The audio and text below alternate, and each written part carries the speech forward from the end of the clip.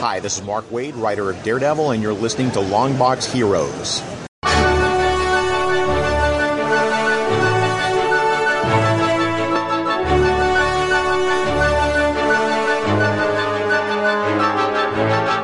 Hello, everyone, and welcome to episode 467 of Longbox Heroes, the Lamborghini of comic book podcasts. Oh, that's right. Put it up front this week.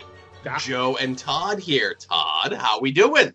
I'm good. I'm ready to rock and roll. Take this Lamborghini around the internet for a few laps. It's all good. And hey, you'll hear it at the end of this. I also want to give a shout out to David Kincannon, who's been working overtime for helping us. Made like a little bumper thing for soon to be named network that I'm going to be throwing at the end of all my shows that I do. And we'll see if the other shows do them. If they do, great. If they don't, that's cool. It'll make me feel a little bit more special that we get the extra stuff, Mm-hmm. But hey, Todd, we got a big show this week. A real big show. That's right. Well, it's a big bad show tonight. I'm a giant show. Right. In his music, it says, "You won't see it coming." He's a 7-foot-tall, 500-pound man who talks like that impersonation that Todd just did. Mm-hmm. You won't see him coming. He's real stealthy and whatnot. And everywhere he goes, people are like, hey, it's Andre's son. So he sticks out, man. Of all the lyrics of all the songs and all of the wrestling entrance themes, and we could sit here and talk about Billy Gunn's theme all day, but that's the one line that I just can't get out of my head. Okay. I was worried what one it was. Now I feel better. Mm-hmm. So, news. We have a follow-up to a discussion that we had here right on this very program in regards to an up-and-coming creator maybe finally getting that opportunity that at the very least we think he deserves. Mm-hmm. Also, all the companies decided to start rolling out their December solicitations like a week and a half early. I'm not really sure why, but it's messing with my head. But that does give us some additional information about Marvel's upcoming, incoming event. Ooh. Last but not least, Todd, someone has been busy these last 7 days. Who could it be? Someone who is not only a legend in his own mind, a legend in his own right, but such a legend that he gets his own segment in the news. The Rob Watch overfloweth this week. Just slopping over with Rob Watch. Somebody get a mop for all this Rob that's all over the floor. All of this, the Rob. My apologies. Exactly. Slap some respect on that. Right.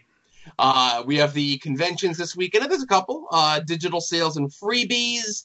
What we read this past week, which is Doomsday Clock numero 11 and Legion of Superheroes Millennium #1. We also have the return of the Mutant Minute. And I say the return. It was here last week. It had like a week off 2 weeks ago, but it's here. What we're looking forward to this week, as well as Todd's Art Attack. I think we had some Art Attack stuff as well. Yes, we did. Plus various and sundry other things. Mm-hmm. So, last week we had discussed writer Tom Taylor. He, who has written a bunch of things, most notably had a ton of success, at least, I guess, not so much as critical success, but at the very least, sales success with his Injustice books, right? Right. And we had talked like, hey, there needs to be some sort of book that he's kind of the front runner on, like it's his book. It's not like something that he kind of comes in on. It's like, well, this is the 4th iteration of a Spider-Man book, and we'll throw him on it. Or like, oh, it's X-23's book, or, whatever it is, right? Or We'll put him on X-Men Red. It's not gold, it's not blue, it's not the main book, but it's like the 4th one down. Mm-hmm. Needs to be the headliner on something. So there was a bunch of speculation from last week. There was a bunch of things that got tweeted out. He was teasing stuff. He had a Red edit last week where he discussed kind of the end of DCeased. And then DC had a press release that was supposed to go out on Tuesday that they accidentally put out Monday night, which is Tom Taylor, along with his artist from the Injustice series, Bruno Redondo, are going to be taking over Suicide Squad this upcoming December. I am all in on that. I'm a bit, you know me, I bite for the Suicide Squad, that idea. Now you add Tom Taylor, who I'm a big fan of. I'm going to give that a try. Day one, hour one when that shows up. Right. We had talked about this, that whatever the next big thing that he's coming up on, I would certainly hop on the front of that with you.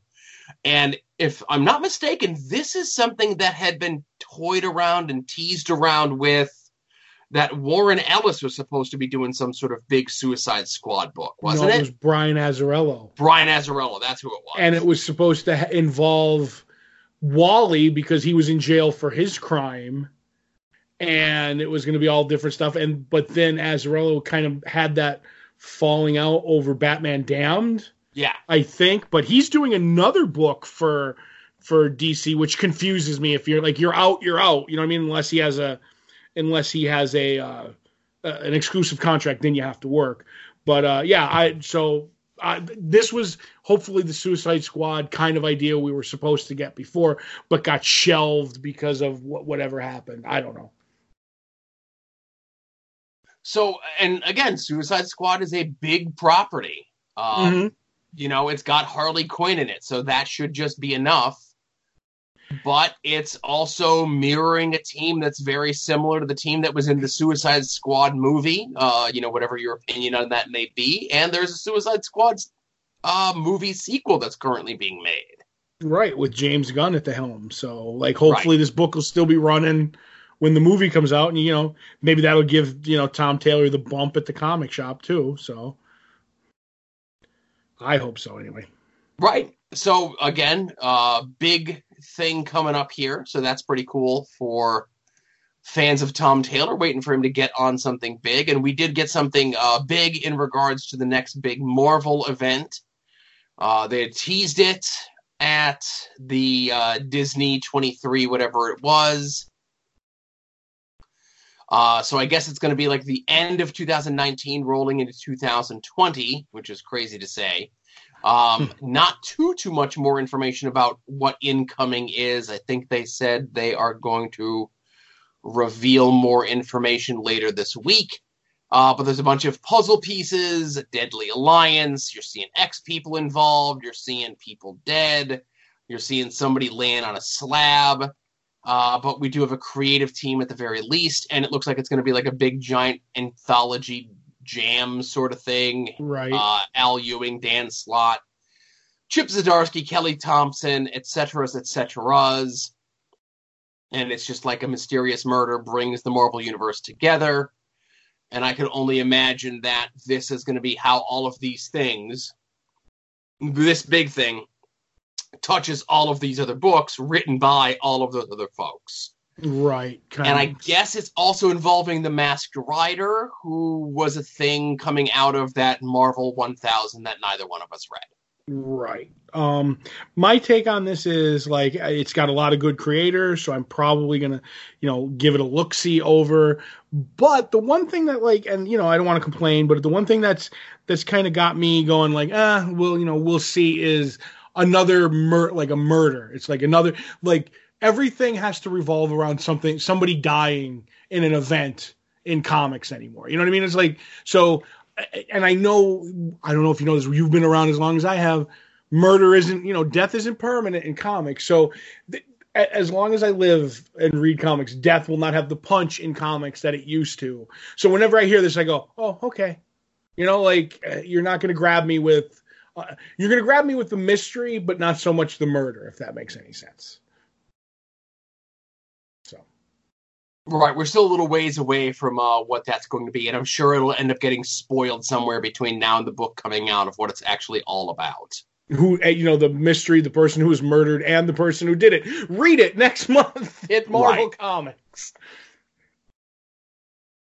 So, now it's time for the giant-sized Rob Watch. Oh my goodness. So we're going to start with the appetizers of the Rob Watch, where we finally got information about the big Image United miniseries that Image started some 10 years ago.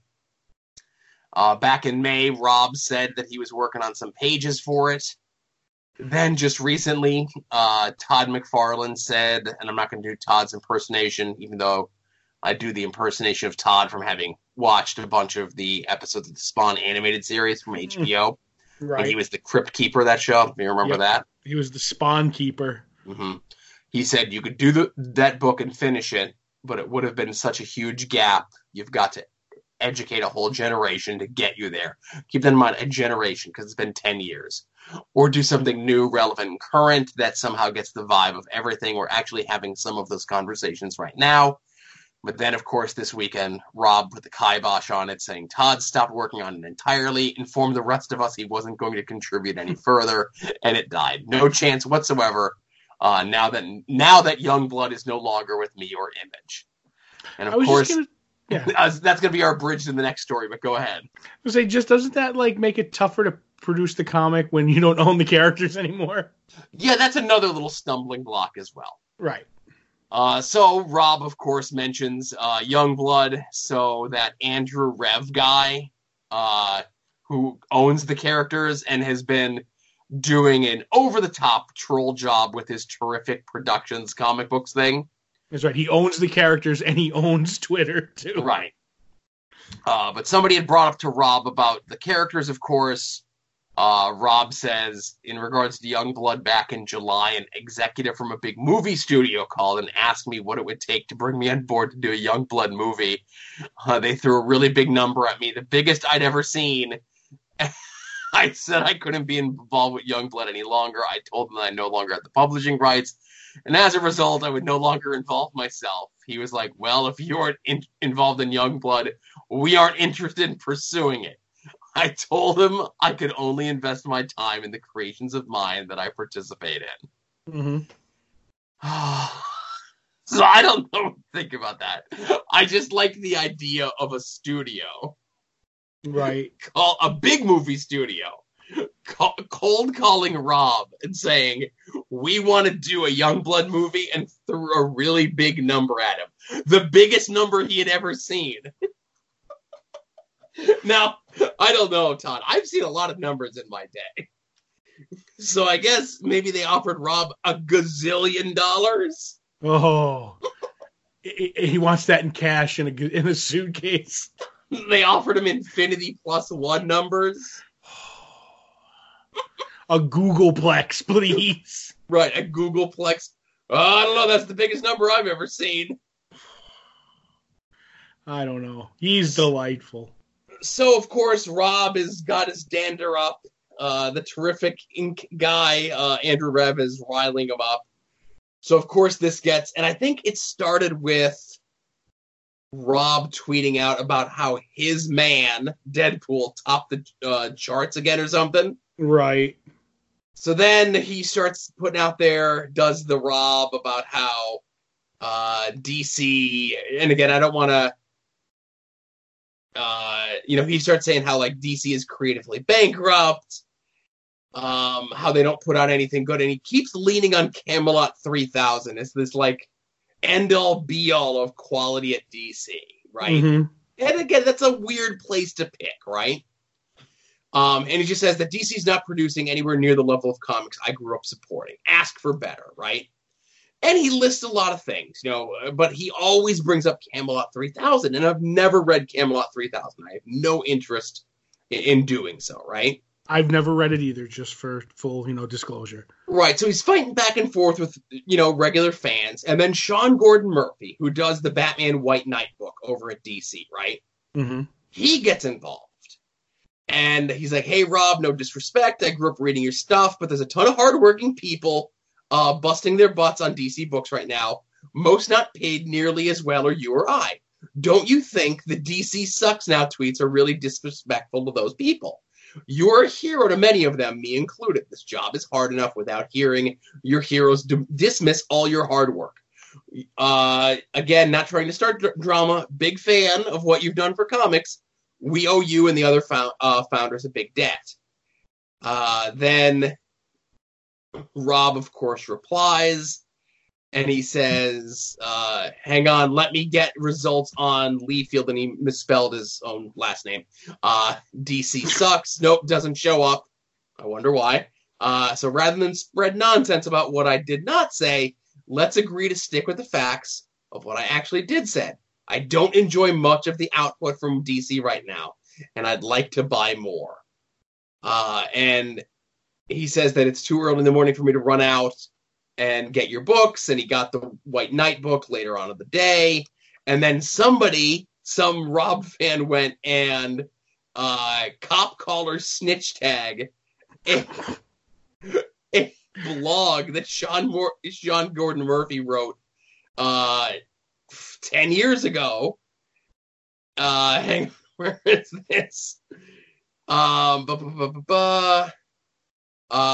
Where he shared a story told me by a woman who used to babysit Rob.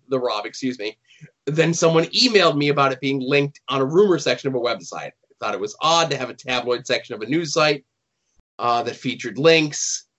And I guess it was a story both alleging Rob of doing cocaine.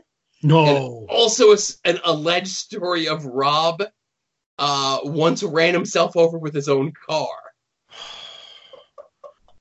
Now, I wonder if those are mutually exclusive, though. Or if they're combined. So the cocaine story gets shot down by all parties involved, right? Mm-hmm. And, Eric Larson chimes in, says Rob's not a drug user, so on and so forth. And then Rob thought about it, and he did run himself over with his own car. Good. He says, after, fighting that it didn't happen for, days, for hours, right? Right. That he was dropping movies off at Blockbuster. And a woman jumped in his car while it was still running. Panicked that he was walking back and lunged to go forward and drilled Rob through the glass of the Blockbuster, ran out of the car and onto the street. The car was still running, pinning me. I'm half in and out of the store. People are screaming inside. So on and so forth. Cops came. He didn't have to pay the whole damages. And that happened in January of 2000. That was 19 years ago, Joe. Who remembers being pinned by a car 19 years ago? Right, but he didn't run himself over with a car, but he knows what the situation was. Right. Define run yourself over. Right, so I just wanted to throw that out there, of course. So Rob had a busy week, but his whole big thing is he kind of goes on and backtracked a little bit regarding his remarks about DC. Kind of keeps going back. Somebody needs to do Camelot 3001 just to get Rob back to DC Comics. Giffen DeMatteis, like they did that Justice League 3001. I think they were actually in it, to tell you the truth. But go ahead. Right, but Rob's big thing is if you'd like to discuss the business of why DC throws Batman comic after Batman comic at retailers in order to ensure that they don't lose even more ground to their rival, I'd love to have that discussion. That's business, not art, and that's part of what he says there. Kind of just saying the DC has been impeded by business decisions of a management team that lacks the tools to build beyond Batman.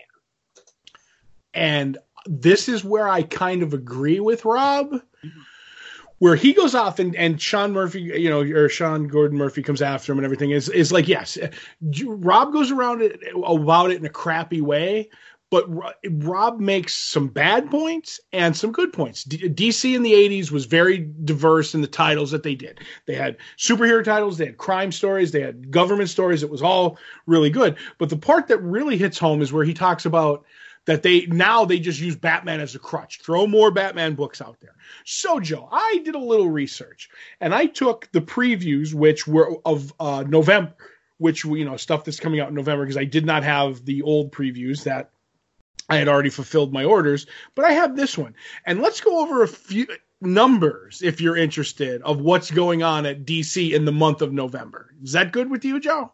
Yes. Okay. Ongoing comics, there are 20 non-Batman comics that month. There are 7 Batman comics. Okay. Right? So that's what, like a third of their output? 27, sure.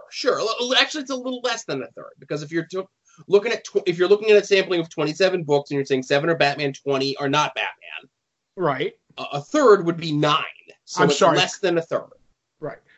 So, because I look at it as right. So, and then one shots. There are 5 one shots coming out in the month of November. Are 6 one shots coming out? 5 are non-Batman. 1 is Batman. But 2 of this is where I kind of got confused on what I should do. 2 of them were Shazam and Blue Beetle, where they're infected by the Batman who laughs. So I said, all right, Batman's not in the solicitations. So I didn't do them as Batman books. You know what I'm saying? Yes. So, but there are 5 one shots and 6 one shots, 5 Batman or 5 non-Batman, 1 Batman. And then a miniseries that month, there are 16 miniseries, non-Batman, and 7 Batman miniseries going on at the time. So overall, for the whole month of November, there are 41 non-Batman books and 15 Batman books altogether. That being 56 books in all. I did not include the Walmart books, reprints, and stuff like that. I just went with stuff with all new material. I find that interesting that's a good chunk. And in November, there's no Superman books. There's no action or no Superman that month, which I don't know what's going on there. But to me... So they're being weirdly, advanced solicited? Mm-hmm. So you said it's 56 books, and how many of them are Batman? 15 to 41. Okay, Batman. So that's a little bit over 25%. Right. That's a lot. Let's say 27%, let's just say for sake of argument. Right. So, I get, to me, that's their bread and butter, but that is a lot of books. And this is at the time where DC isn't putting out, at this point, we're putting out Batman and Detective only 1 time a month. You know what I mean? Back before this, Batman and Detective was a 2 time a month book. So it was up there. And then I did some other numbers where it's fun to look at the Black Label. They're trying to get the Black Label off the ground. And these are the titles that are in the hopper or out for Black Label. We're starting a new label. What should we put out? Batman Damned, Batman Last Night on Earth. So that's 2. Superman Year 1, Batman Curse of the White Knight again, Joker Harley Criminal Sanity, Harleen.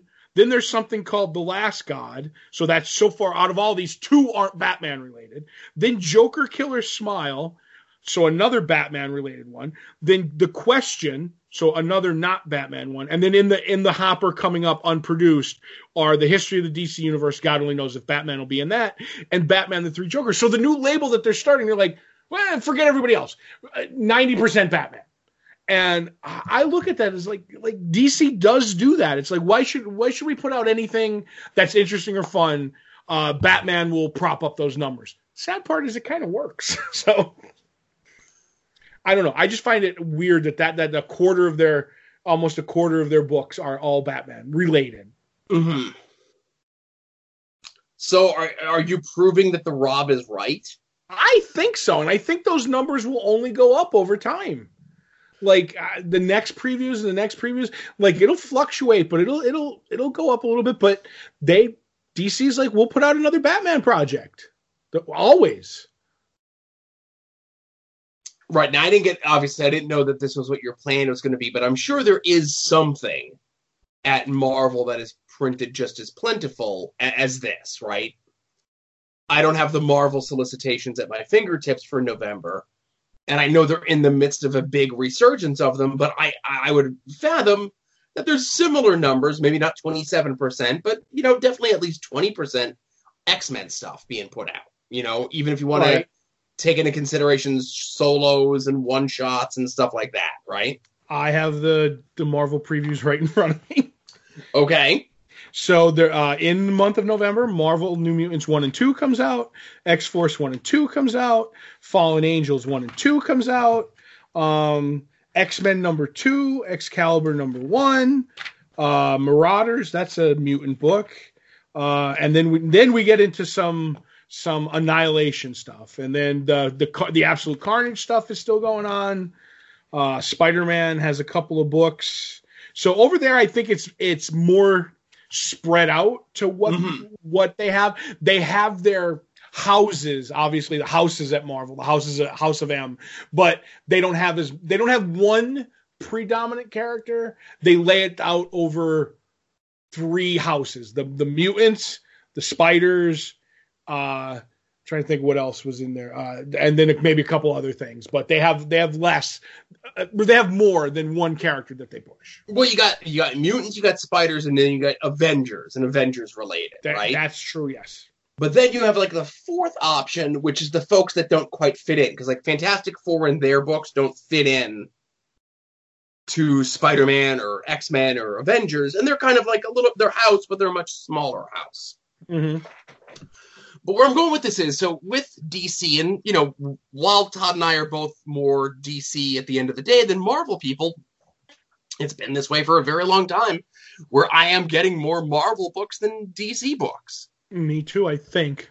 There was even a time where I was probably getting just as many, if not more, Image books than I was DC books. And it was just the way that the cards were kind of falling and different series were coming and going. And, we are not the atypical audience. And I do remember there was a time where Marvel was on such a high Deadpool kick. I think they were publishing no less than like 5 or 6 Deadpool books. I want to say it was 7 or 8, to tell you the truth. Right, but I remember some crazy number. It was ridiculous. Right, and Deadpool is not Batman, and vice versa. And that ended very quickly. I don't think that ran very long. I think if it ran 6 to 8 months, I'm giving it a lot more credit than it deserves. Okay. But DC wouldn't be putting out 17 Batman books a month if at least 15 of them didn't sell. Right, but here comes the problem to me, is you put out 17 Batman books, but you're putting out 17, it's the character that sells, it's not the quality, where I think if you put out other characters with quality, do you know what I mean? That's what it really comes down to, is quality. We always said that. You have good stories and it helps. I think they use the crutch of slap anything with a bat on it and it'll sell, where, if we put some work into this, we could build up everything. But I think it's just an IP address for, their movies and stuff like that. So they really don't care. They're like, just don't show that much of a loss on the books and everybody's happy. So I don't know. I just found it interesting that. Right. And I feel we can kind of go on about this for a while, because I would guess that the majority of the DC books that are being put out with the Batman name on them are of at least decent quality. Right. They're not just putting schlock out. And again, we could sit here and joke and say, haha, the Azrael thing, haha. But, right. I'm sure that they are making an effort to put out decent Batman stuff, right? Right. And now when I did compile this list, Joe, that included side Bat characters too. I consider. Oh yeah. Right, like Birds of Prey, a Bat book. You know what I mean? Because when they do the crossover, Birds of Prey's going in. So is Young Justice with, to me, if there's a main Bat character in that book, they're using that to prop it up. Right. Now, I do want to just say this, of course. I'm looking at the books that are coming out this week. Mm-hmm. And you can find that over in the poll post, and we're kind of ahead of things there. When you go to DC's website, and you go to comics, and you go to this, they have this week, last week, next week, and upcoming. And don't click on upcoming, because it just takes you to a dead link, right? Mm-hmm. So obviously things are in alphabetical order, but the first thing that they push on you is the graphic novel collection of Batman Damned. Mm-hmm. Okay, I don't think that's officially solicited to come out this week. It just comes out saying available now. That's the first thing it pushes on you, right? Right. Batman Damned is out already as a graphic novel because our shop has it. Right. But when you go to what's out in stores this week, that's the first thing it pushes on you. Right. It defaults to that. Now, actual books that are being released this week, and I'm not counting reprints or trades or anything else like that. We got 1, 2, 3, 4, 5, 6, 7. 7 of the books that are DC books coming out this week are Batman. 7 of, hang on, counting Right. on the show is fantastic, by the way. Easy. 10, 11, 12, 13. So of the 16 books that are coming out this week, 7 of them are Batman books. Right. Because like at this time, like we said, you have Detective and Batman coming out both the same week because they double ship a month. You know what I mean? Yeah. So I have a feeling if I had the old previews and I had done this month, the numbers probably would have skewed higher of Batman. Because you already have 7 in this 1 week. That was 7 altogether in 1 month. And that's the month where we talked about it before that DC in November, DC is going to start cutting back their output, remember? Yeah. So they cut it back and, it's still Batman heavy. Now, last week, of course, not as many. There was only 6 Batman books. Right. But I tell you, man, every week there's some sort of, repurposing, republished, whatever. Facsimiles. And listen, it's not like it's bad stuff, No. And we joke about it all the time. Like last week, they put out a collection of the Greg Rucka, J.H. Williams Batwoman run with a cover that looks like the TV show that's coming out. Good. That's great. That's a fantastic idea. It's a fantastic story. One of the better books that have been written in the last 10 years. You make it look like the thing that's going to be on TV soon, and you're going to trick people into buying good comic books. Yes. Now, having said all this and supporting Rob for a minute, I do have to slap Rob down a little bit. Oh, Rob, because like he'll anytime you go after him, his answer is always, "I'm in the industry." But nice spin, brother. You know what I mean? Like, and I'm like, that's great. Like, but you'll never talk about you'll talk about how DC's doing bad, but I can bring up all the things that Marvel does. And you'll just say, that's not the way it is. I'm in the industry. Spin. Give me some proof. Where people are like, yeah, well, the books always start over after 8 months with a new #1 for $6.99. Like, this is how Marvel keeps their share. Like, they're not doing it with good stories. They're doing it with tricks too, but they're just different tricks. And Rob won't acknowledge them. And then he'll go, I'm in the industry. I know better. And I'm like, yeah, you know so much better. You lost the rights to your own characters. So, like, what? How am I supposed to believe you? You got lucky once and then sold a lot of books, I will admit, with your X-Forced ones and all that garbage. It still doesn't mean they were good. But you won't acknowledge other stuff. You're just going to cherry pick your moments with this stuff and just ignore everything else. And that's what bothers me. So I defended Rob, but I also have to say, like, he puts blinders on when Marvel's making him money, and I get that, but it happens over there too. So I don't know. When did comics become a business, Joe? Now, I do just want to throw this out here as well. And obviously, these are a little bit skewed numbers to be looking at, but they're the most recent numbers that we have. Remember when we used to do the numbers on the show all the time? Right. That's why I brought this back, so you can have, you can reminisce, Joe. Right. So let's go by dollar share, okay? Mm-hmm. So in the month of July, Marvel won. They had the dollar share of 41% to 27% to DC, right? Mm-hmm. Sizable difference. Now, in the month of July, now we're only we're talking single issues, we're not talking trades and collections and everything else like that. Marvel put out 105 books. DC put out 86 books. So almost 20 less books, and they're less than 15% behind on the dollars. Mm-hmm. So that means Marvel is shipping a lot more big-ticket books. And when you look at what the top 10 books for the month of July were, 1, 2, 3, 4, 5 of them are Marvel books. 4 of them are DC books. 1 of them is the last issue of Walking Dead. Of course, that goes up, right? Right. So the DC books that all came out, it's a $5.99 book, Last Night on Earth, Curse of the White Knight, $4.99 book, Batman Who Laughs, $4.99 book, and then the regular Batman book, $3.99. Okay, twice then. The Batman book twice? No. Okay, so just issue 74 was in the top 10. Okay, I didn't know if they had, when you said, but I got you. Right. So let's look at Marvel's books that are on the top 10, right? Mm-hmm. So they have Immortal Hulk and Black Cat #2, normal $3.99 books. You have the first 2 issues of the new X-Men crossover, which are $6 a clip. And then you have Amazing Spider-Man #25, which is an $8 book. Right. So that's where you're going to get the money share from. Right. So that's where you're going to get the money share from. And that's what matters at the end of the day. Right. And now, again, all of this, it also, that's great. And then you tack in people over ordering for those variant covers and stuff like that for Marvel. And I don't know. I just look at it as like, you know what I'm trying to say? Like, yes, there are tricks all around.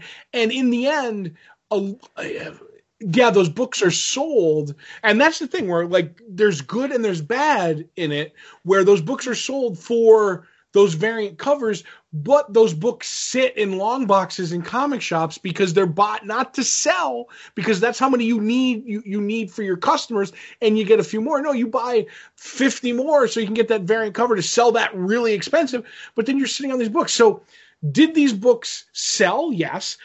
Marvel sold them. They got their money. Too bad, comic shops. You do what you want with them.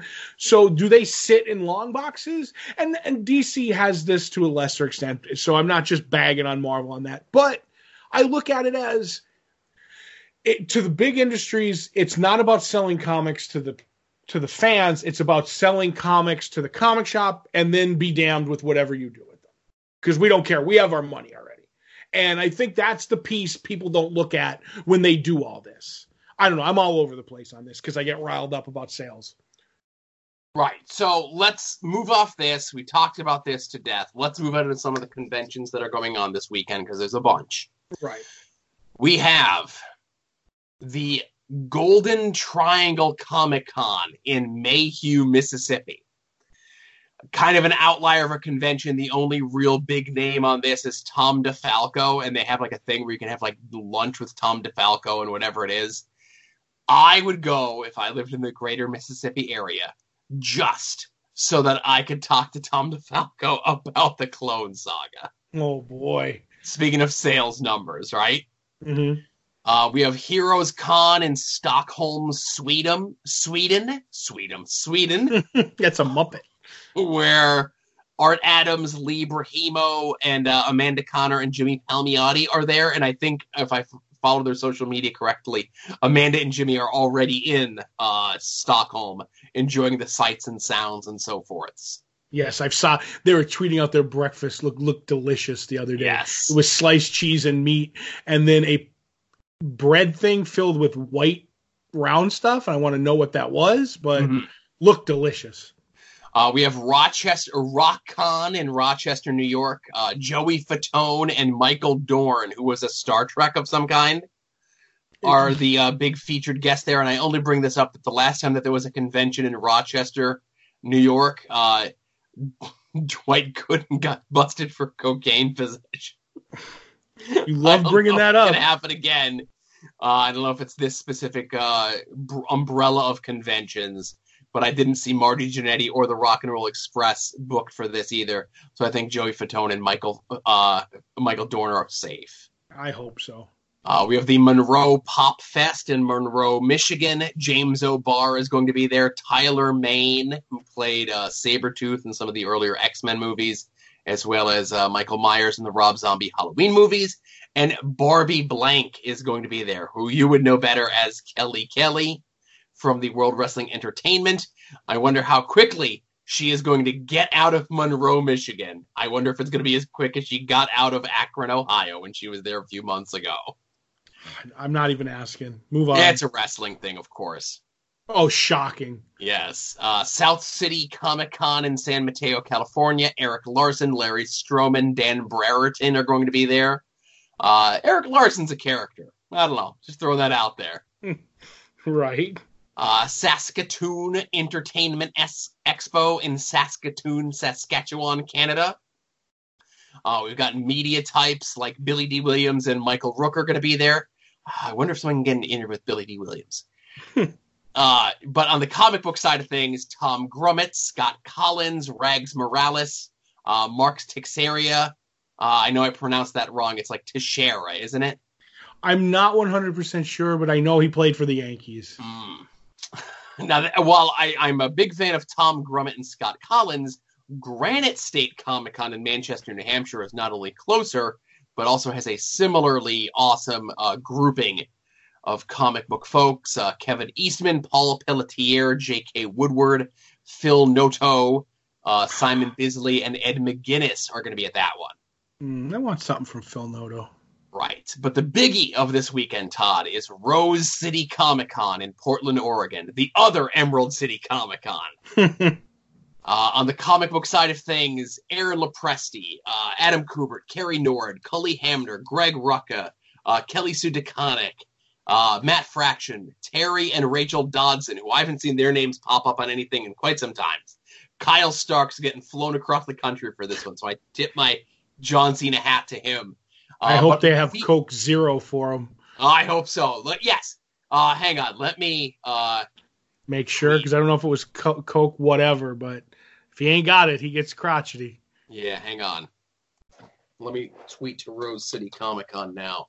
Rose City Comic Con. Okay. Let me tweet at them. Hang on. Please make sure to have plenty of Coke Zero. And I'm going to tag Coke Zero in this too. Sure, why not? Yeah. I don't know if Coke Zero is a thing. I bet you it is. Coke Zero. On hand for my friend Kyle Starks this weekend. Thank you. All right, we'll see if we get any action on that one. We never get any action on any of your tweets during the show. It always makes me a little sad. I know. I hope to one day, get some action while we're recording it, Media guests, though, at this one. Again, while there's a ton of good comic book type folks, media guests. Anthony Michael Hall is going to be there. Robert Englund is going to be there. Ooh. Tim Curry is going to be there. It makes me happy to see Tim Curry out and about. He had some health issues earlier in the year, so that makes me happy. Weird Al Yankovic is going to be there. Kelly LeBrock is going to be there. It's a Weird Science reunion. Right. Anthony Michael Hall, Kelly LeBrock, and what was the other guy's name who no one knows? I don't know who it is. And then is Bill Paxton going to show up? Isn't Bill Paxton deceased? I think he is. I always get my Pullmans and my Paxtons crossed up. Bill Paxton is sadly deceased. But you know who's not deceased? Who's going to be at Rose City Comic Con this weekend? Pauly Shore. Oh, the Weasel. Wheezing the Juice. Wheezing the Juice. Do you remember that? No, Wheezing the Juice. Todd, of course I do. I had a Pauly Shore poster on my door in my bedroom as a kid growing up that had like all of his slang words on it. Yeah, not what's her face from We Got It Made. You had oh my God, I don't even know what that is. You don't remember We Got It Made? No. It was a show about two schmoes that ended up getting Terry Copley, I think her name was, and they got a hot maid to like clean up around the house, and they had wacky adventures. Oh my God! But it was like We Got It MAID. I've never heard of the show, but it exists. It claims the internet claims that it exists from 1983 to 1988. Right. It was on 5 years? Yes. Oh my God. I thought it was 2 and out, but great show. And right around 83, if you get a chance to like Google Terry Copley at the height of her powers, you might want to look at that. And I don't know why I found that show so great at 10 to like 15. I don't know. HOP, height of her powers. Let's see. Do I need to turn off my safe search for Terry Copley? I don't think so. She looks all right. She looks like, she got the big, like, Farrah Fawcett hair. She looks like she's, I don't want to say dime store Farrah Fawcett, but it's like the non-union equivalent, right? Yeah, like Steven Spielberg. But anyway, so now that I've educated you on We Got It Made, we could move on. Right, exactly. So all the links to all these conventions will be in the show notes for this episode, along with link to the soon-to-be-named network at soon-to-be-named-network.com, soon-to-be-named-network.tumblr.com, where you can find this and all the other great shows in our network of like-minded individuals, friends, compatriots, and so forth. Like I said, this show, Longbox Heroes, of course, Longbox Heroes After Dark, where we're going to discuss Todd's adventures in New York City all by his lonesome. Mm-hmm. And a little smattering of the much maligned and much disappeared dad distractions as I lament about raising a second grader and going to their school and so forth. Just a bit of a tease for that when that comes out later this week, unless you're a patron, and we'll talk about that a little bit later on. Of course, we also have Puzzle Warriors 3 discussing Marvel Puzzle Quest, my favorite video game, because, it's easy as I'm on my phone all the time. Also, Profane Arguments. We have Wednesday Night War, hosted by our good buddy DJ and his friend Brett. I'm sure they're going to be talking about the latest episode of NXT that's going to be coming up this week, preparing themselves for the big NXT AEW battle. And lastly, Final Wrestling Place, where friends of mine, Marcus and Tim, take two things from wrestling history and decide whether or not they belong in the good place or the bad place. They have a lot more production value on their show than I do. They even had Kiss play them in a week or two ago in the episode. Oh my goodness. And then they wondered if there's, just like how in wrestling there's like snitch taggers and cop collars, and in comics there's snitch taggers and cop collars. They wonder if like Kiss has people that go and listen to like podcasts and stuff to see if they're using like the appropriate amount of Kiss without having to pay them royalties. Right. Where Krusty's like, stop. If we play anymore, we got to pay for it. Right. So, soon-to-be-named-network.com, soon-to-be-named-network.tumblr.com. Also, over in the show notes, you can find out some information about the digital sales going on this week. Image is having two different sales going on. One is just kind of a generic sci-fi sale, quote-unquote. But there's a lot of good stuff in there. Jay Farber's Copperhead is in there. Godland is in there. An original graphic novel that kind of came and went from one of my favorite writers, Joe Kelly, is in that. Sadly, not included in a sci-fi sale is Saga, which is, about as sci-fi as it gets, right? Mm-hmm. They're also doing a sale on Jamie McKelvey, Kieran Gillen stuff, because I guess this week is the final issue of The Wicked and the Divine, and I know I'm purposely saying that incorrectly, but you can certainly check out some of the other stuff both McKelvey and Gillen have done over at Image, not just The Wicked and the Divine. Marvel is having a sale on all of their Ultimate Universe sale item things and so forth. IDW is doing a sale on fantasy and gaming related stuff.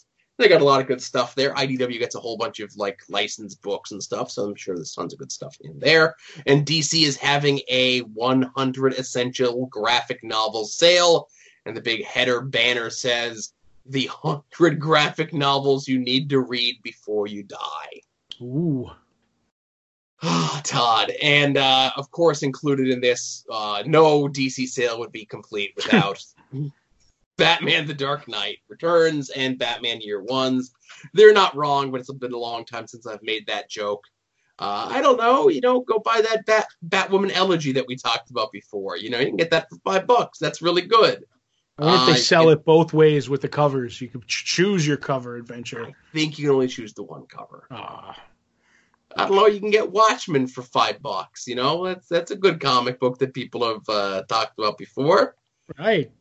But it's a lot. It's a lot of one hitters. It's a lot of right. Here's the first trade of Preacher. Here's the first trade of Fables. Here's the first trade of Astro City or whatever it is. Good stuff. Man, I don't see Camelot 3000 in here though. I'm just saying. That's because it's the unloved masterpiece. All right. So all the links to those will be in the show notes. The digital or the freebies from Marvel are still the same. Those have not changed. It's those 4 weird what if books, the more recent what if books. But now it's time to get into what we read from this past week. Of course, I know Todd and I were both looking forward to the same issue but we're going to talk about Legion of Superheroes Millennium first. Right. Written by Brian Michael Bendis with a host of artists, because there's various different like epics throughout it. But this is the story of Rose, who is of Rose and Thorn, the multi-personality hero vigilante from DC Comics, in the far-flung future, which doesn't make much sense because she never had powers other than just that the Thorn would take her over and go fight crime.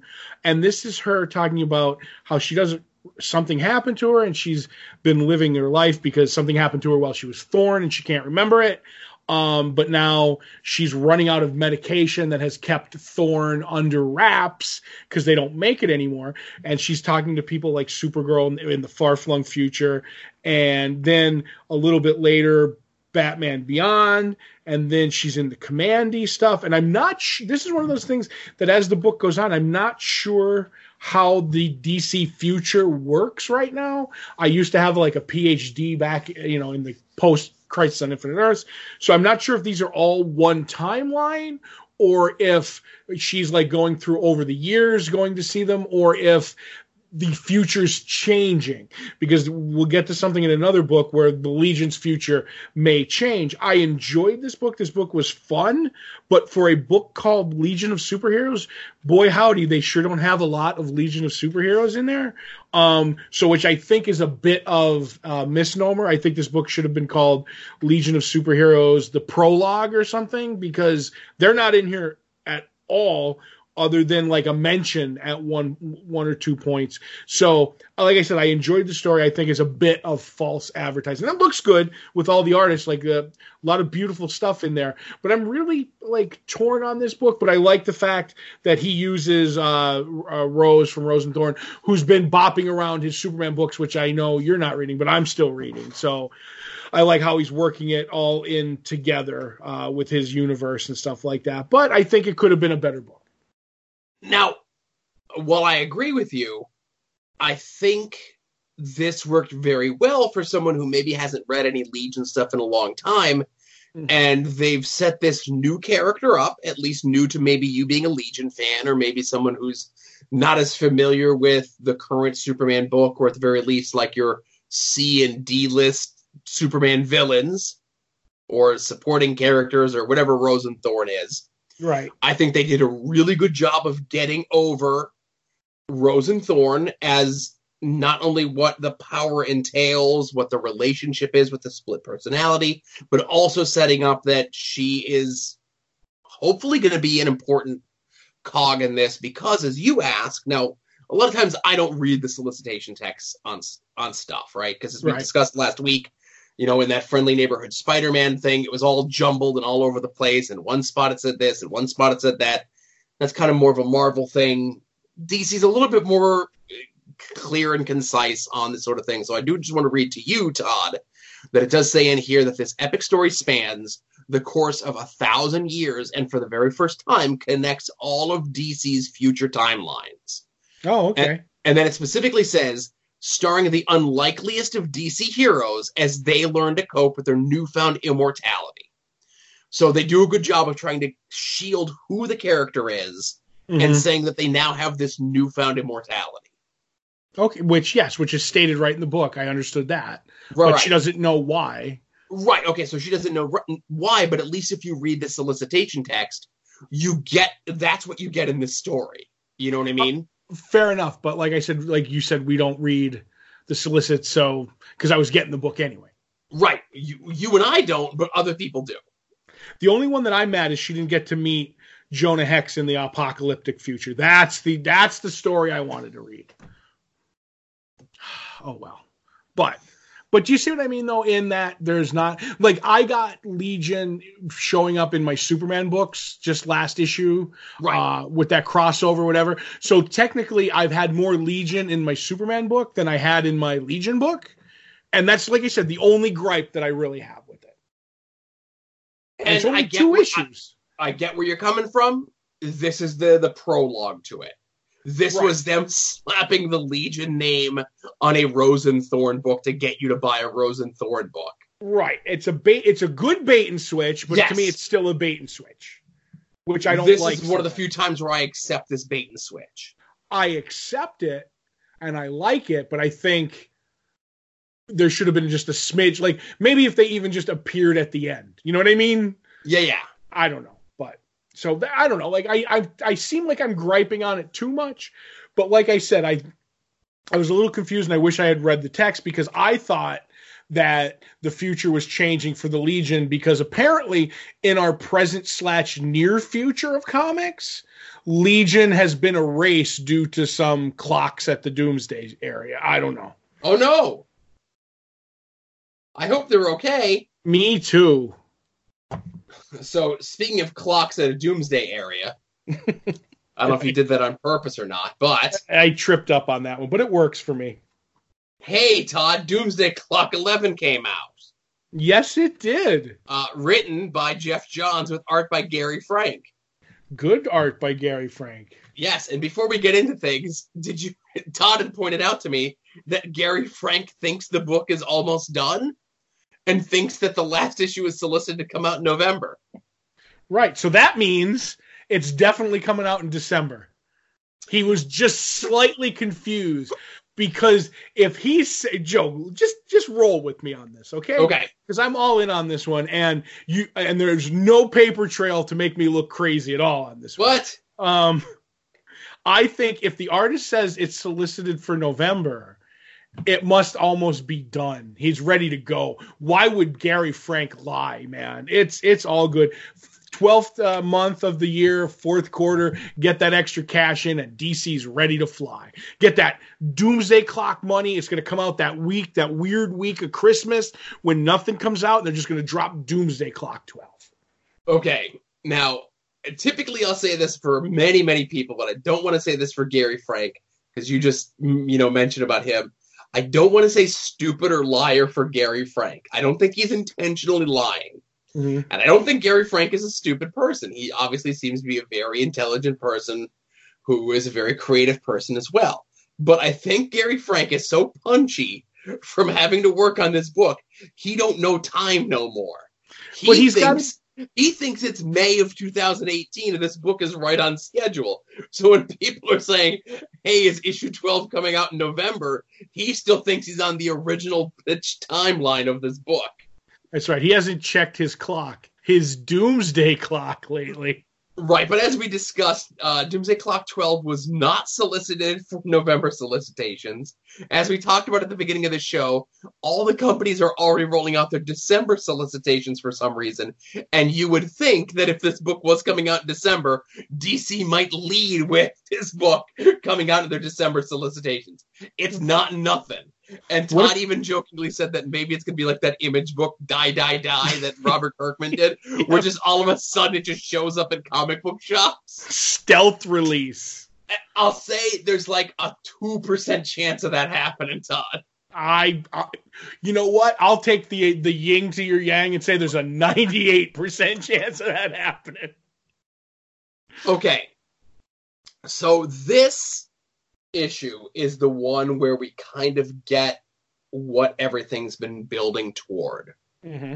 Both with what Ozymandias' plan is and with Lex Luthor discovering the plan. So it's two stories that are kind of going on at the same time. Ozymandias has been moving the chess pieces on the board in maybe the most convoluted and over difficult, because again, you can't say it, whatever the opposite of oversimplified is, needlessly elaborate way to get Superman and Dr. Manhattan in the same place at the same time to save their world. But Dr. Manhattan knows that once he and Superman meet up together, it will be the end of him. Ozymandias also knows that it's going to be the end of him as well, but at least their world will be saved. Mm-hmm. On the B story, Lex Luthor has figured out that Superman is the connection to this, and also this guy John in this photo is also the connection to this. And this is that famous photo of Dr. Manhattan before he gets transformed into Dr. Manhattan at that fair And Lex has gone over every aspect of this photo because he's found dozens of them at all different points, at all different times, all unnoticed. And while all these huge events were going on, they only did it like 1 or 2 times, but if you read that back matter, it's a lot more. They only show us like 1 or 2. Where it's like, here's this pivotal moment where Wally West, the Wally West that we know, comes back into the current existing timeline. Mm-hmm. And in the background, no one notices Lex Luthor show up. Right. Find this picture and take it and to compare to all the other ones that he has in his special picture room, right? Right. And Lex is noticing all different things about the picture. It's like, well, he's wearing a coat. The picture is definitely from this time, but the manufacture of the coat happened 10 years later. So Lex knows that something's going on. He's on to what's going on, but he doesn't really kind of let us know just yet. What Lex is doing is a little less clear than what Ozymandias is doing. Mm-hmm. But we finally, after 5 issues, get Punch? I want to call them Punch and Judy, but that's not correct. Right, Mime and Mimette. Right, we finally get them to show up, and the reason that they're even involved in this is the most like hackneyed, thrown together. Like, oh, I guess they had to be there because of this. And then the new Rorschach is there because Ozymandias made him think that his dad and the original Rorschach were actually closer friends than they really were, but he really weren't. And he manipulated him to get everything to all these points in time. Alfred makes some pancakes. There's a lot of pancake making going on in this. I don't think, no matter what happened to this book, with the delays and the discussion, I was going to be 100% satisfied, but I have to give Jeff Johns credit for at least trying to make sense of it all. It don't make sense. Needlessly elaborate. They made 4 lefts to make a right. You know what I mean? Mm-hmm. But Joe, there's still 1 issue left coming out secretly. 1 issue left to wrap it all up. Secretly in November, there's 1 issue left, unless they add an extra issue and give it a better ending. That I'm with you. I read this, but I have a different opinion. Because of the 3-month gap and I was so lost reading this book. So lost that my brain had completely checked out halfway through. I'm like, I don't understand any of this plan. I'm going to pull the curtain back. I'm letting Joe handle this because my weak little brain can't handle any of the knowledge that has just been given. So when 12 comes out secretly in December, I'm going to read 1 through 11 and then read 12 again. And hopefully this will all make sense. But I didn't know what to say about Doomsday Clock 11 because I couldn't absorb anything that happened in this book. Anything. So I think it's a fail because of the schedule. I don't know how it would have been for me if I had read it closer together, but man, I just want this to be over at this point. Well, you're in the Gary Frank camp that thinks it's going to come out in November. I won't be that crazy. You think I'm that crazy? I still think it's going to be secretly out in December. Not so crazy thoughts. But I would like to be able to have the time to reread the entire series before. Mm-hmm. I did read like a little primer about the book just to kind of refresh myself with some points. And I read this book as soon as I came home from the comic shop on Wednesday. Right. It wasn't one of these things where like I'm waiting till the next day. Like I need to read this now. Like this is crucial that this gets read right now. Right. I waited a couple of days because, as we'll talk about on the After Dark, my schedule Wednesday into Thursday into Friday was crazy. So, And hey, listen, if talking about the jumbled mess that is Doomsday Clock wasn't enough for you, now it's time to turn the reins of the show over to my friend James for the Mutant Minute.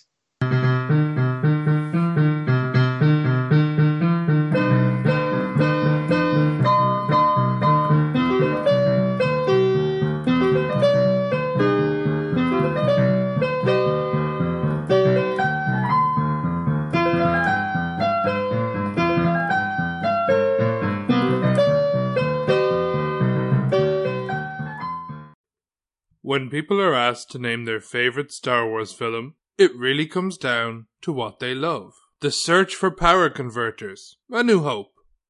Lovable Teddy Bears, Return of the Jedi. A breathtaking subversion of what a Star Wars film can be that ruthlessly interrogates the role of the classic adventure fiction hero and bravely puts forward that even the best of heroes ultimately fail, and the best thing that they can do is to become a story that can be reinterpreted and reimagined by future generations. The Last Jedi. But as you listen to this, I think it's worth unpacking why you ultimately decided, the way most people do, that Empire Strikes Back is in fact your favorite Star Wars film. Empire Strikes Back rules because it's the middle section of an epic trilogy, and it has the most time to play around in the universe it has created without needing to do pesky things like introduce all the characters or wrap up the narrative. It can improve on aspects of the original film, for example, by retconning the little kiss in New Hope into being a sexy moment of sibling flirtation, or by introducing the central main twist of the original trilogy and one of the best moments in all of cinema. But the main reason we love Empire Strikes Back is because it does something refreshing that modern cinema almost never does. It lets the bad guys win.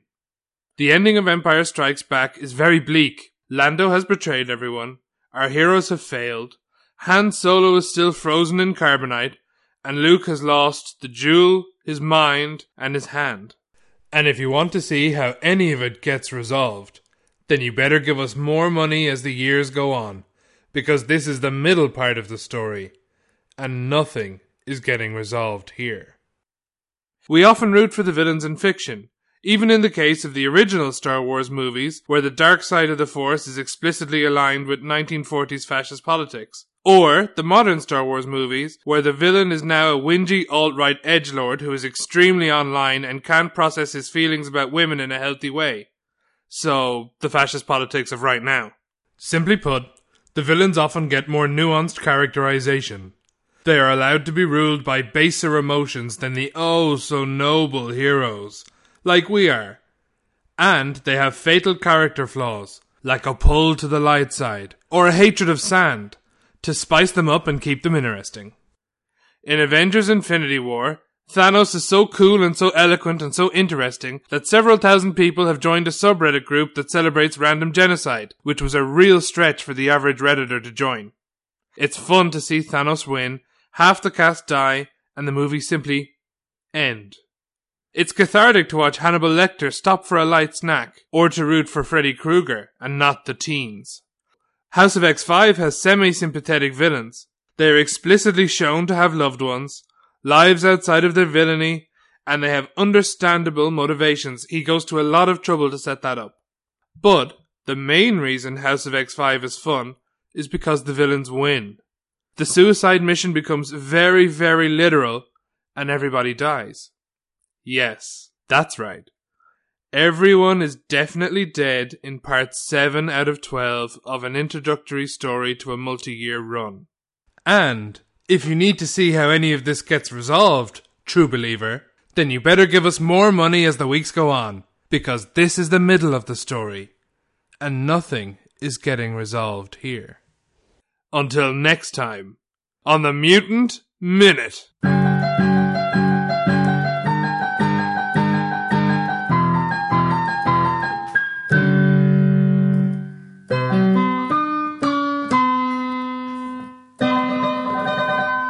Thank you very much, James. And I know it's not a 12-issue miniseries. It's kind of 2 6-issue miniseries running concurrently to each other.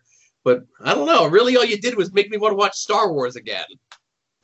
Hey, man, I'm a nice guy, and I like all the Star Wars movies, okay? That's all I got.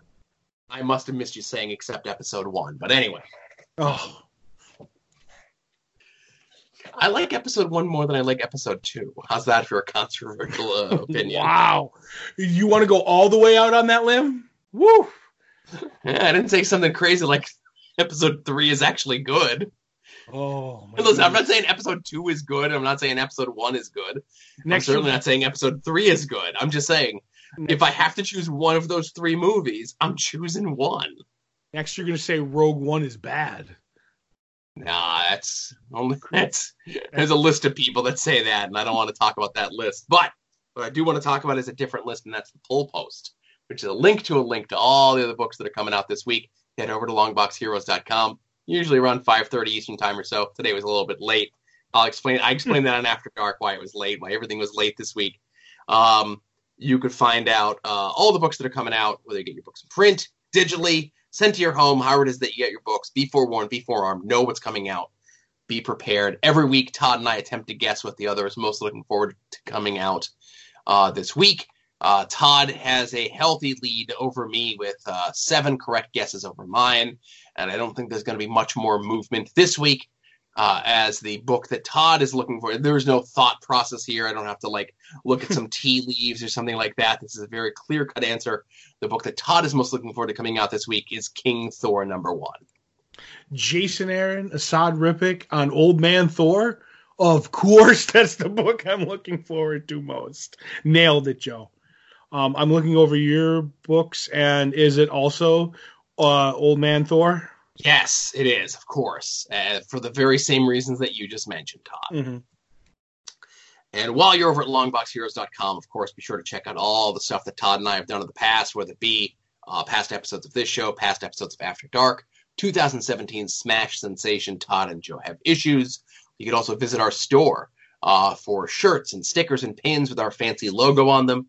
If you want more apparel with our logos on them, add-ons with wrestling logos, which I forgot to plug during the show plugs earlier but it gets its own plug. It's me and Adam. We talk about wrestling.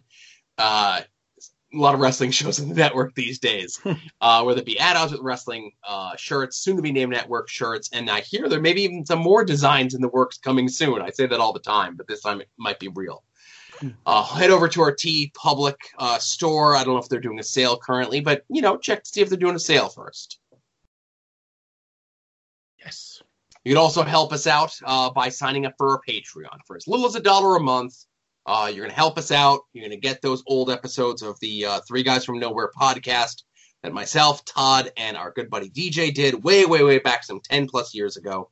I do dole them out kind of like once every other week, but for $5, you get After Dark 2 days before everybody else. Now, I know Todd and I have discussed both publicly and privately that we are looking to do more content on the Patreon going forward, and we will. Just got to find that time to do so. And the idea. Right. Well, we have a bunch of ideas. We just got to figure out which logistics. one. Right. Yeah, the logistics of it. Yes, yes.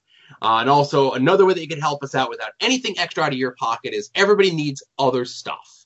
And you can get pretty much everything else in the world except for, our shirts with our logos on them and After Dark 2 days early through Amazon. And you wouldn't know that Amazon existed if it wasn't for us telling you about it and specifically directing you to our link at the top of our page over at longboxheroes.com. It doesn't cost you anything extra. It gives us a little bit of a kickback from Amazon. Like I said, they call it an advertising fee because where would you, the Amazon consumer, be without us? Longbox Heroes, the Lamborghini of comic book podcasts, pointing you in the direction of this little tiny site called Amazon. The little company that could. That's right. Well, I'm not going to continue that statement because we're not that show. Mm-hmm. Some of the notable purchases through the Amazon click-through this past week is an Xsens portable charger with 2 USB outputs. I tell you, man, my phone works a lot of times, but I see so many people walking around with that portable charger with the cord in their pocket with their phone. And I'm like, I want to be that person. But then I don't. I end up not being that person. That sounds like a delightful thing for a Comic-Con or something. Yes. Somebody also purchased a pack of 2 Comic Mount comic book frames. So if you recently purchased some fancy comics that you want to frame up on your wall, thank you very much for purchasing them through us. Somebody also purchased from the Brad Meltzer, oh boy, and I feel bad because I forget who the artist on those, Joe Carmengiela, and I know I'm mispronouncing that. I know you're going to say nailed it. Nailed it. From the series of Ordinary People Change the World books, I Am Walt Disney and I Am Madame Curie. Those 2 books. And somebody also purchased a World Wrestling Entertainment Elite Collection Sasha Banks action figure. Wow, that sounds boss. That's right. Oh, look at you knowing things from professional wrestling. What? I don't know anything. I forgot that you know a couple two tree things. Mm-hmm. Mm-hmm. But let me pull up. And again, I just want to make sure that I get that artist on the Ordinary People Change the World things. Yes, my apologies. It's Brad Meltzer and Chris Iliopoulos. Okay. You would recognize his work from around the time when they were doing the Marvel, like the Marvel minis, like Spider-Man and the Marvel minis. Right. Wasn't he doing like Franklin and Herbie stuff? Yeah. Right. Okay. Yeah. Yeah. You'd recognize his stuff from there. So thanks to everyone who made any purchases through the Amazon click-through this past week. Of course, it is too late. Well, again, I don't know. Some of us are doing pretty bad over the Pigskin Pick'em, so I don't know. You want to handicap the rest of us and go sign up on week 2 for your picks? We got about 44 people in there. And shout out to listener, friend of the show, former member of the soon-to-be-named network, back when he had his own wrestling podcast, Rochester's own Joey Schutz, who went 13 on the week, right? Ooh, yeah. He got 1 incorrect. Is that how that works out, or no? No, there's 16 games, so he got 3 wrong. Oh, okay. 3 wrong. So he is in the lead. He has not picked his picks for the upcoming week, and he's got about 24 or 48 hours from the time that this is coming out live. And you're right behind him in second place, huh? That's right. I'm going to have some stamina this year, Joe. You're tied with 8 other people, but you're still there. That's right. I'm 1 away. Come on. That lead is mine if I don't mess up. Right, so we'll see if Joey can hold on to that. I know he's involved in some other football pools. Maybe he'd be willing to put his 24/7 replica title on the line for this one as well. Against my Intergalactic at the Longhorn Steakhouse. Yes, there you go.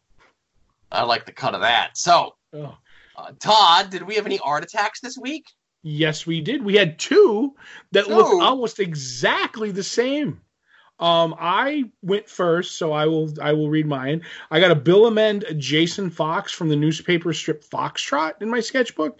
I don't know. Are you familiar with Foxtrot at all, Joe? I am. Such a great newspaper comic strip. I loved it reading it over the years. I think it's only in Sunday papers now. I remember when it was daily, and then you had the Sunday paper. But Bill Amend was a super nice guy. I ended up picking up that, and it was completely free. So I was like, oh, thank you. He's like, yeah, I only do like a little Jason, or I do the iguana sometimes, but I don't, I mix it up if maybe you have, like, you already have a Jason, so I'll do something else. But I bought and Jason in the comic strips has his lucky 20-sided die for Dungeons and Dragons, and it's all 20s, which is hysterical. So he had Jason's lucky die, and there were 20-sided dice with all 20s on every side. So I was like, $7, I'll take one of those. I'll support you. I'll grab one of those. And he ended up doing the sketch for me. And then T-Bolt 712 was there also, and he ended up getting a Jason. But mine says, hi, Todd, because, Jason likes me better. So, but they're cute little sketches. Yep. And hey, go to foxtrot.com. If you don't have a Sunday paper, you don't read the Sunday paper, all the comics are up there. Yep. And he's got a little store. You can sign up for the mailing list. You can buy the collections of all the other books. And you can even buy your own replica, Jason's Lucky D20. Right. I forgot what it was called. I don't have it in front of me. But yep. Yes, it's on the website. So, hey, pretty cool. And Todd, do we have anything else? No, I think that's absolutely everything, Joe. I think until TV Talk comes back, we might move. Well, I don't know. I got to keep the plugs kind of like in the middle there. Because we don't want people just cutting it off, Right, yeah, because they'll be like, here comes the plugs, and it'll be like, no. Mm-hmm. At least it's not the same Quicken Loans ad 5 times. I would do a Quicken Loans ad 5 times. I don't care. Todd, I know you listen to about a third of the podcast that I listen to. Right. There's only 3 podcasts that I really like, but they don't come out often. What? Maybe you could recommend one to me. Oh my God. Maybe I'll spam you with a whole 3 of them. All right. But I listen to a lot of podcasts, and I tell you, man, sometimes those ad reads of podcasts make me sad. They hurt my shoes when I hear the people read these things that they don't believe in. What? And, I believe in loans being quick. Well, there's a there's like, and everyone has like these things. It's like, hey, we just kind of do it through our WordPress site, and there's an RSS feed that kind of links to the, the iTunes and the podcatcher of your choice. And then there's all these other people that'll use like SoundCloud, and that's kind of like a free hosting. But then, if you want to go over a certain amount of time, you have to do this, and then they have caps on that. But then there's a whole bunch of companies that'll be like, hey, you bring your stuff over to us, we'll host the site, and we'll get you ad revenue. We're going to get you ads that we're either going to have you read during the course of your show, or that we're going to drop into your show.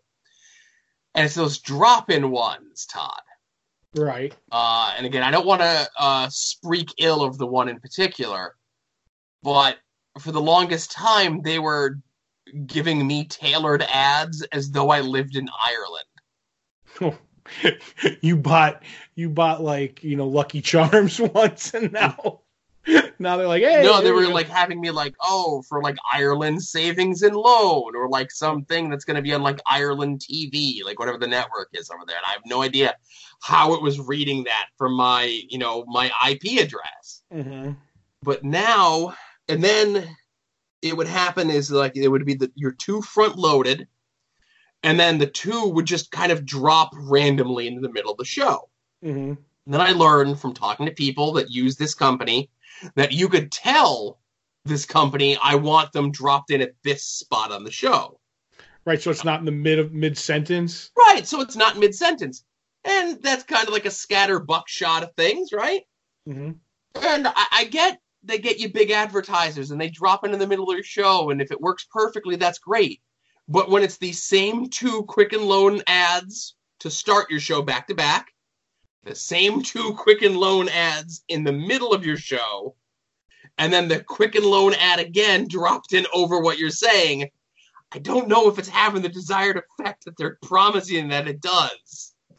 I got to go to Quicken Loans right now. I think it's having a good effect. I mean, I want all the Quicken Loans right now. Anyway, that's a little taste of After Dark for you there.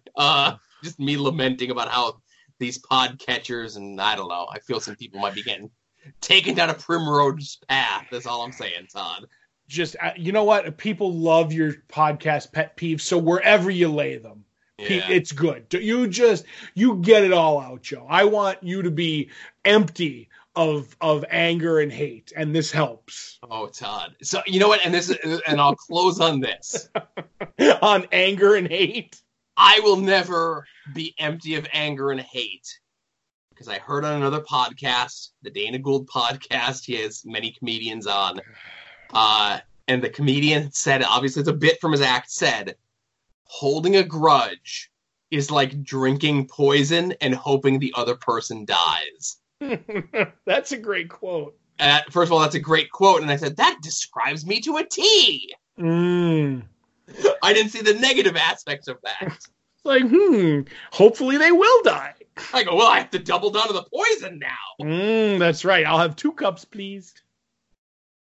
All right, everybody. Enough of this prattling on. Thanks for hanging in with us. Episode 467 of Longbox Heroes. For Todd, this is Joe saying thanks for listening, and we'll see you all here next week. Remember, be a faucet, not a drain. Boo!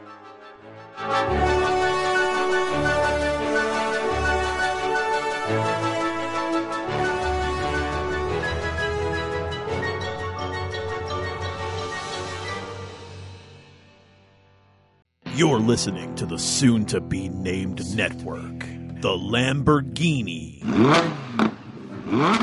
of Podcast Network.